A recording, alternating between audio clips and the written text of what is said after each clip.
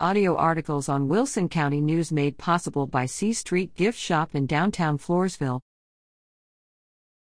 Nixon police arrest 3 on drug charges. 3 Nixon residents face multiple criminal charges following their arrest August 2 by Nixon police. The arrest took place shortly after 10 a.m. at a residence in the 200 block of East 3rd Street.